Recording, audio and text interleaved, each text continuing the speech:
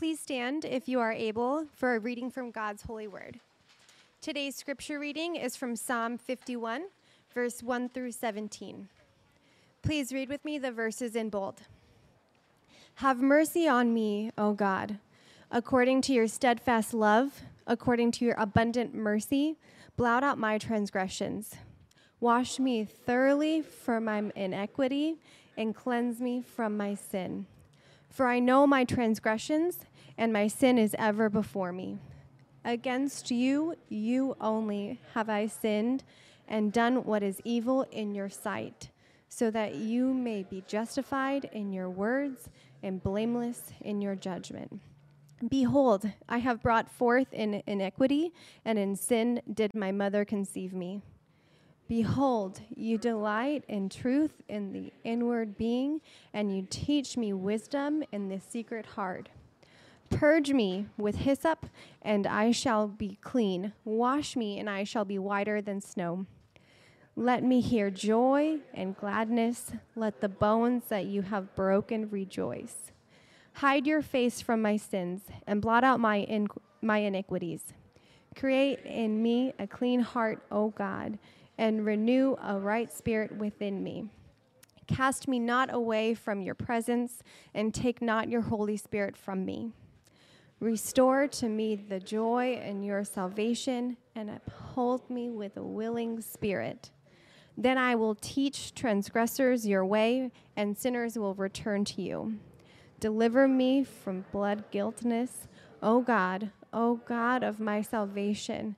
My tongue will sing aloud of your righteousness. O Lord, open my lips, and my mouth will declare your praise. For you will not delight in sacrifice, or I would give it. You will not be pleased with burnt offerings. The sacrifices of God are a broken spirit, a broken and contrite heart. O God, you will not despise. This is the word of the Lord. Thanks be to God.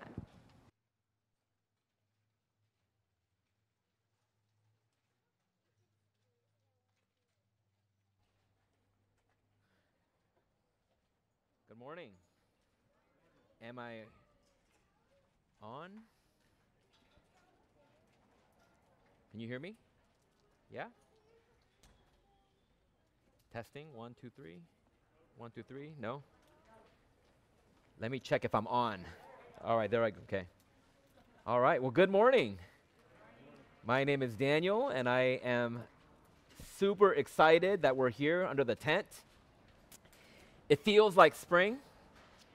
Spring is already here. Thankful for that this morning as well. I have the privilege this morning of leading us in our time of preaching. But before I do that, there are kids' activity pages up in the front. So I'm going to talk really slow and have kids come up and grab one of these clipboards and follow along with us.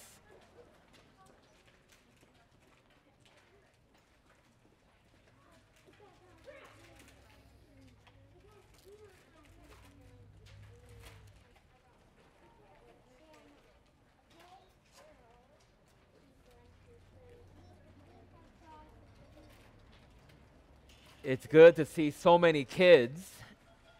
Don't realize even how many kids there are until they come out of the woodworks. They're in between the trees, I think, and then I think they pop up and come out to the front, and so thankful to have kids with us this morning. One of the most difficult words to say, not because it's complicated, and not because it's difficult to pronounce, but because it's an admittance of wrongdoing. Can you guess what it is? It's 5 letters long. Yeah. It's the word sorry. And then add to that, I'm sorry. It makes it even more difficult to say. As I was preparing my sermon this week, I struggled greatly coming up with a good sermon introduction. One where I could confess a time in my life I hurt someone or committed a wrong and then came clean. and then apologized, and everything was good? Well, don't get me wrong, it wasn't a struggle because I couldn't think of one. Trust me, there were many to choose from. But I struggled for a number of different reasons. For one, I struggled because I was trying to think of a story that painted me in the best lights. One that didn't make me look too bad, or one that actually made me look good. I struggled when I thought of that one moment, and then I realized, nope, I never said it. I never apologized. And then another time, yeah, I said it, but I still thought I was right. Or that other time when I said it, but I didn't mean it. Or how about that one time I thought, why do I need to say it? And why does it bother the other person so much when it seems like it wasn't that big of a deal? Maybe the other person was just being too sensitive. I struggled because sharing a real confession story is saying I'm sorry twice. Once in that moment, and another now in front of all of you. And to be honest, that's too much for my ego to handle. A real I'm sorry story is too painful to share. You get to see me as I really am. I've messed up a million times, more than I can count, and I have had my fair share of apologizing that I've had to do. You know, it's easy saying I'm sorry when I accidentally bump into a stranger on the street, or to say sorry when I cut someone off accidentally at a coffee shop, or to say I'm sorry to express sympathy for another's sadness or unpleasant news. But it's not as easy when you have to apologize for something that you did to offend or hurt someone, and I confess that I'm not good at confessing. King David, the second king of Israel, had committed a grave sin. He committed adultery and then murder. And then for a year, he had thought he had gotten away with it. It seems like whatever a king wants, a king gets, doesn't it? That's why they call him king. And in that day and in that time, it shouldn't have seemed like a big deal, but that's what kings do. They do whatever they want. And they get away with whatever sin they committed. And as strange as it is, it still happens today. Getting away with all sorts of evil. We're not surprised when we hear about presidents or prime ministers or monarchs. You hear about people in positions of power getting away with all kinds of evil. You know, it doesn't happen all the time, but it does happen. And when we hear of it, we're not shocked by these stories. And King David is one of those, commits adultery and then commits murder. And this particular king finds out the hard way that those things that we try to keep in the dark has a way of finding the light. Sin wants to remain unknown. It shuns the light, but here the sin committed in secret is found out. The prophet Nathan confronts David about his wrongdoing and rebukes him of his sin.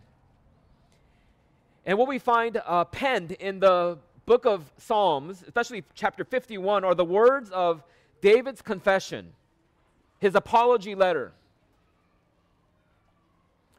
Over the next 40 days of Lent, we'll be looking at spiritual practices that draw us into an intentional pursuit of Christ.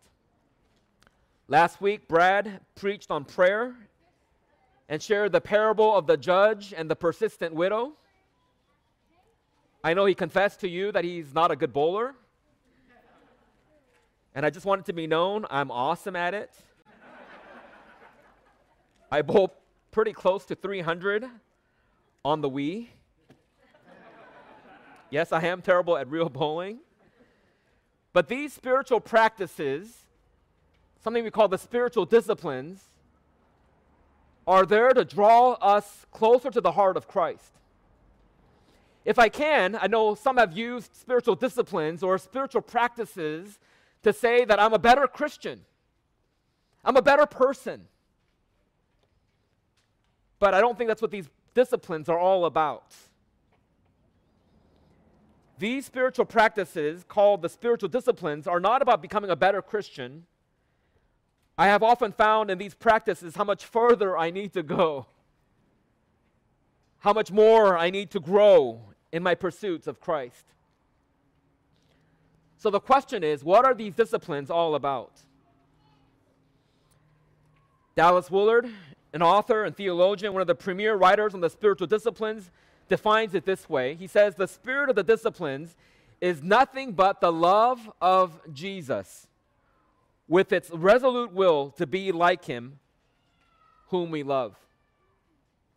Another author, John Ortberg, in his book, The Life You've Always Wanted, defines it similarly when he writes, spiritual discipline, any activity that can help me gain power to live life as Jesus taught and modeled it. Let me give you one more definition. One I think best describes and defines spiritual discipline. A spiritual discipline, when practiced faithfully and regularly, is a habit or regular pattern in your life that repeatedly brings you back to God and opens you up to what God is saying to you. Before we had cable television in my home, we had rabbit ears. Some of you who are old enough know what those are. You put these antennas on your TV. I still do. Some of us still do, and that's okay.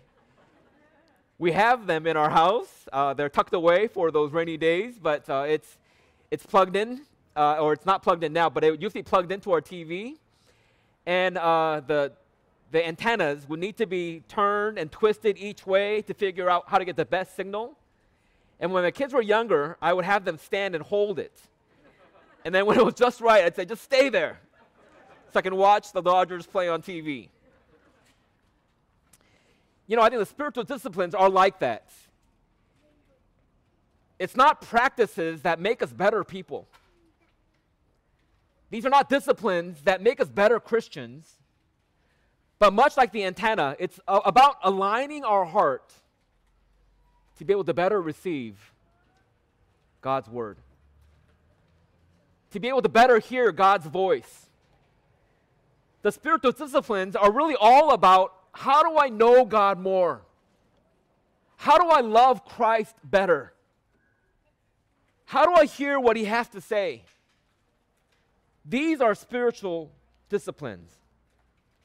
It's about the positioning of oneself and realigning the heart to be able to hear what God is saying, drowning out the noises, drowning out all the encumbrances and all the obstacles and all those things that get in the way of our worship of God, and saying, help me to get rid of clutter and noise so I can hear God better. So we're calling this sermon series Intentional Pursuits because that's our desire, that the spiritual disciplines would aid us to better attune our hearts to the passion of Christ's heart.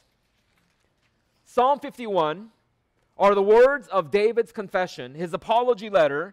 He admitted how badly he had done wrong and sat down and wrote the words of this poem. 3,000 years later, we come back to it again and again because it tells us what it means to come back to God when we have sinned.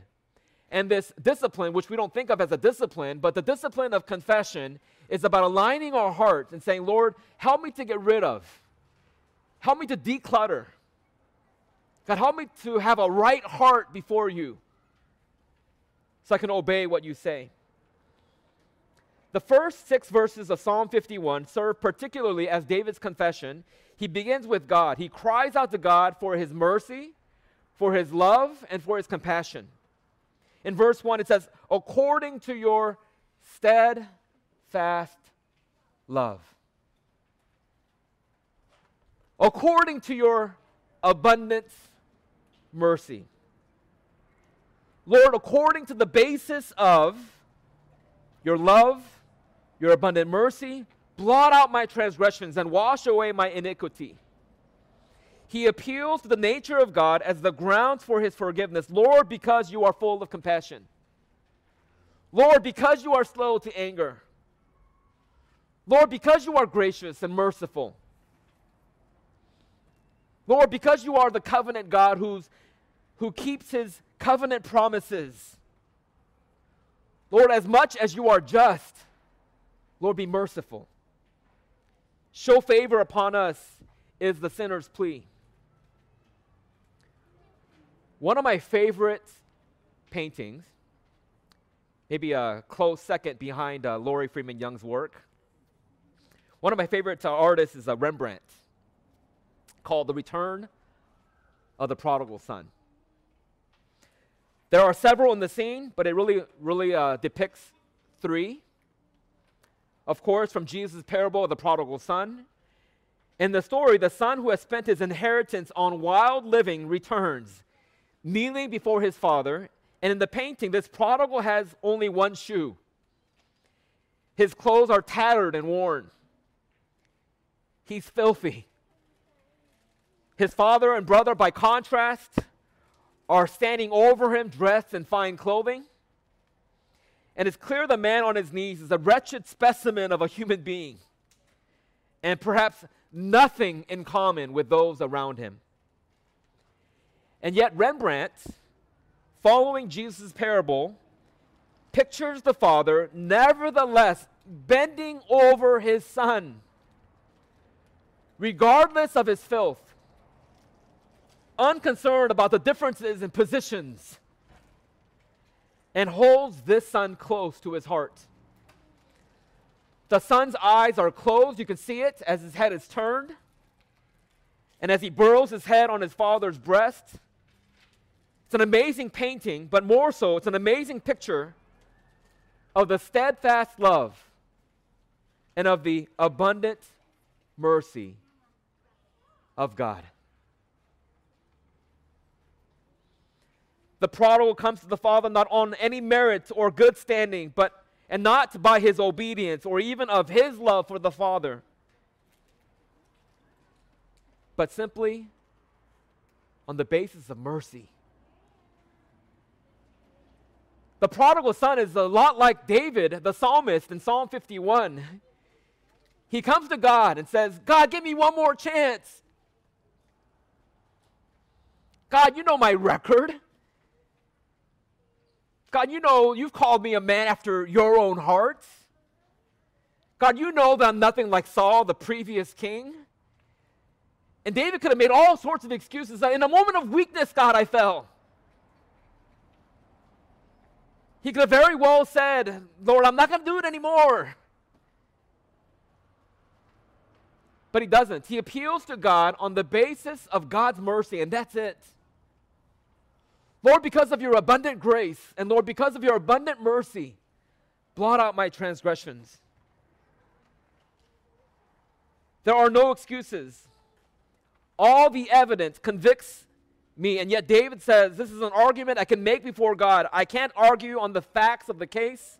I cannot argue on the evidence against me, but I can argue from the character of God. That's our hope. Church, that's the way, the pathway to God. The only way to God. God, I'm sorry, and I appeal to you as a merciful judge. God, I come to you and I appeal to you on the basis of mercy and love, to the slowness of your anger, to your covenant promises. We can always argue. God, because of who you are. God, because of your character. I can appeal.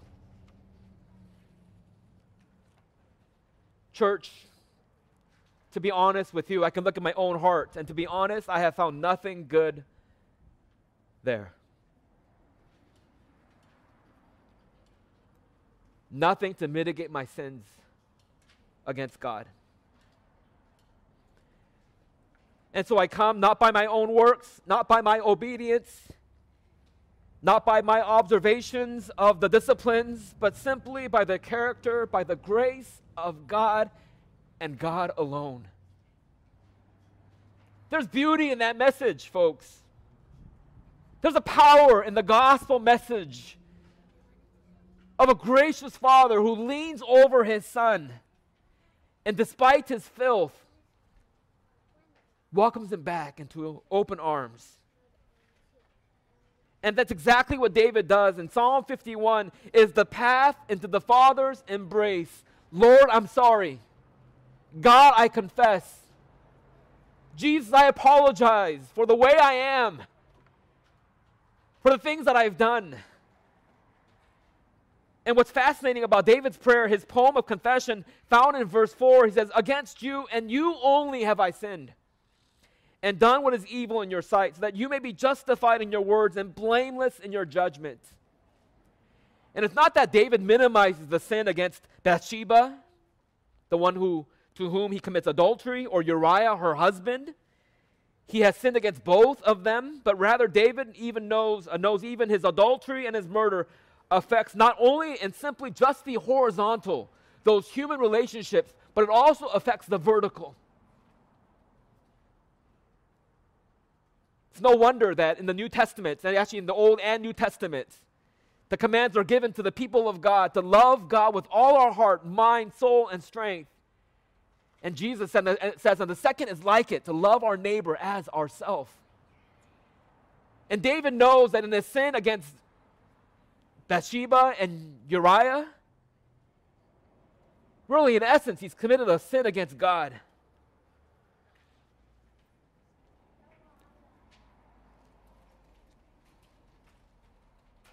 Whether it's an offense against a neighbor or a failure of spiritual obligations towards God, is because it's sin, because God is good and God is holy and we are not. And so David says here, against you and you only have I sinned. Rembrandt has another painting called The Three Crosses. I'm not sure if you've heard of it. If you were to look at Rembrandt's painting of the three crosses, your attention will be drawn first to the center. It's the most brightly lit of the painting, on which Jesus died. And then as you would look at the crowd gathered around the foot of that cross, you'd be impressed by the various facial expressions and actions of the people involved in the awful crime of crucifying the Son of God. But when you scan the picture, your eyes would drift to the edge of the painting in the darkness and catch sight of another figure, almost hidden in the shadows. Art critics say that this is a representation of Rembrandt himself, for he recognized by his own sins he helped nail Jesus to the cross. Rembrandt wasn't there. It would be nearly 1,500 years later that Rembrandt would draw this, and yet he saw himself as one of those figures who nailed Jesus to the cross. And you could hear the penitent prayer of David, Lord, against you and you only have I sinned. God, all the wrongs that I have done against my neighbor, I have committed against you. For Rembrandt himself, he recognized that by his sins, he helped nail Jesus to that cross. And not only does David not hide his sin, not only does he not minimize his sin, he begs God for a deep work of grace to cleanse him from the stain of sin. He wants God to wash him from the inside out. David knows he needs forgiveness, but he needs more than that. He also needs inner cleansing and renewal and restoration. And the next 6 verses are exactly that. He says, God, renew me. God, cleanse me with hyssop, and I will be clean. Wash me, and I will be whiter than snow. He asks for renewed hope, a new hope, a renewed sense of joy. Let me hear joy and gladness. That the bones you have crushed rejoice. We need to regain the joy of our salvation, or God's salvation. Restore to me the joy of your salvation in verse 12. We need to know that our sins are forgiven. David writes, hide your face from my sins and blot out all my iniquity. He asks for a new heart, create in me a pure heart, O God, and renew a right spirit within me. He asks for God's presence. Take not your spirits away from me. Grant me a willing spirit to sustain me. Church, why the practice of confession?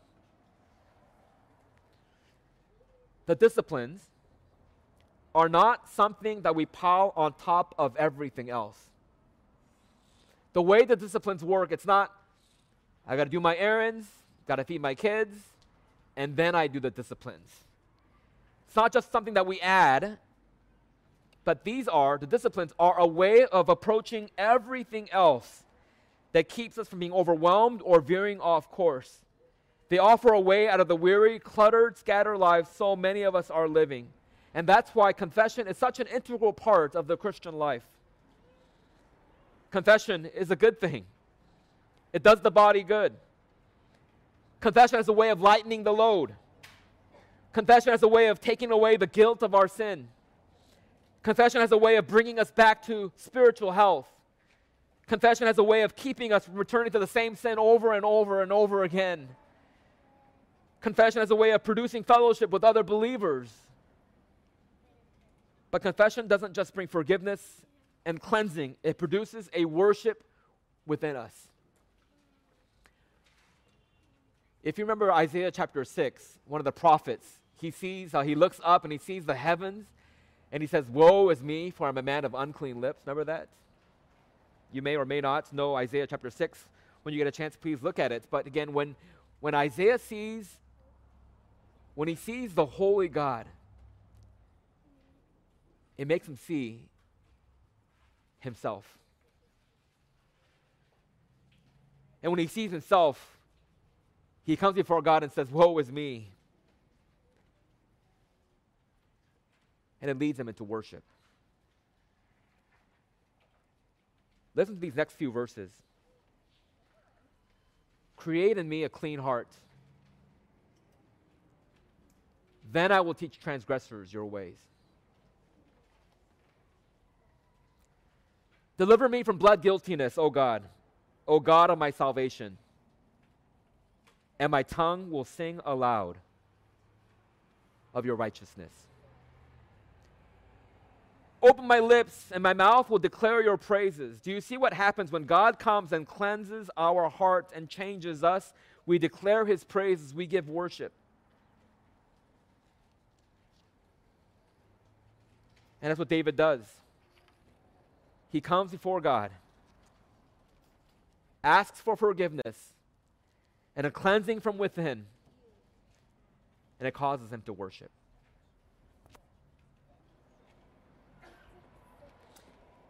In this story, found in 2 Samuel, and the rebuke of David by Nathan the prophet, David says to Nathan, I have sinned against the Lord. And Nathan said to David, the Lord also has put away your sin. And he says, you shall not die. I found this part in 2 Samuel chapter 12 very, very interesting. David talks to Nathan. David has this conversation with Nathan and says, I have sinned against God. And Nathan says to David, the Lord has put away your sin. You shall not die. And then in verse 14, nevertheless, because by this deed you have utterly scorned the Lord, the child who is born to you shall die. It's an interesting conversation that David has with Nathan the prophet. And God says to David, you've sinned against me. I'm not going to kill you. I'm not going to take away your life. But the child who is to be born to you shall die. An innocent child an innocent child who had known no sin would take upon the sin of David and let David live. The gospel story, if we read through it, because there is a gospel story in every book of the Bible, there is a gospel in that there is good news in Christ the Son. The one that Paul says knew no sin, who became sin, that we might become the righteousness of God. That God would take away our sins by the death of his own Son, his own beloved Son. That Christ in his death would take our place and die in our stead. Church, repentance is not about earning grace, but entering into it.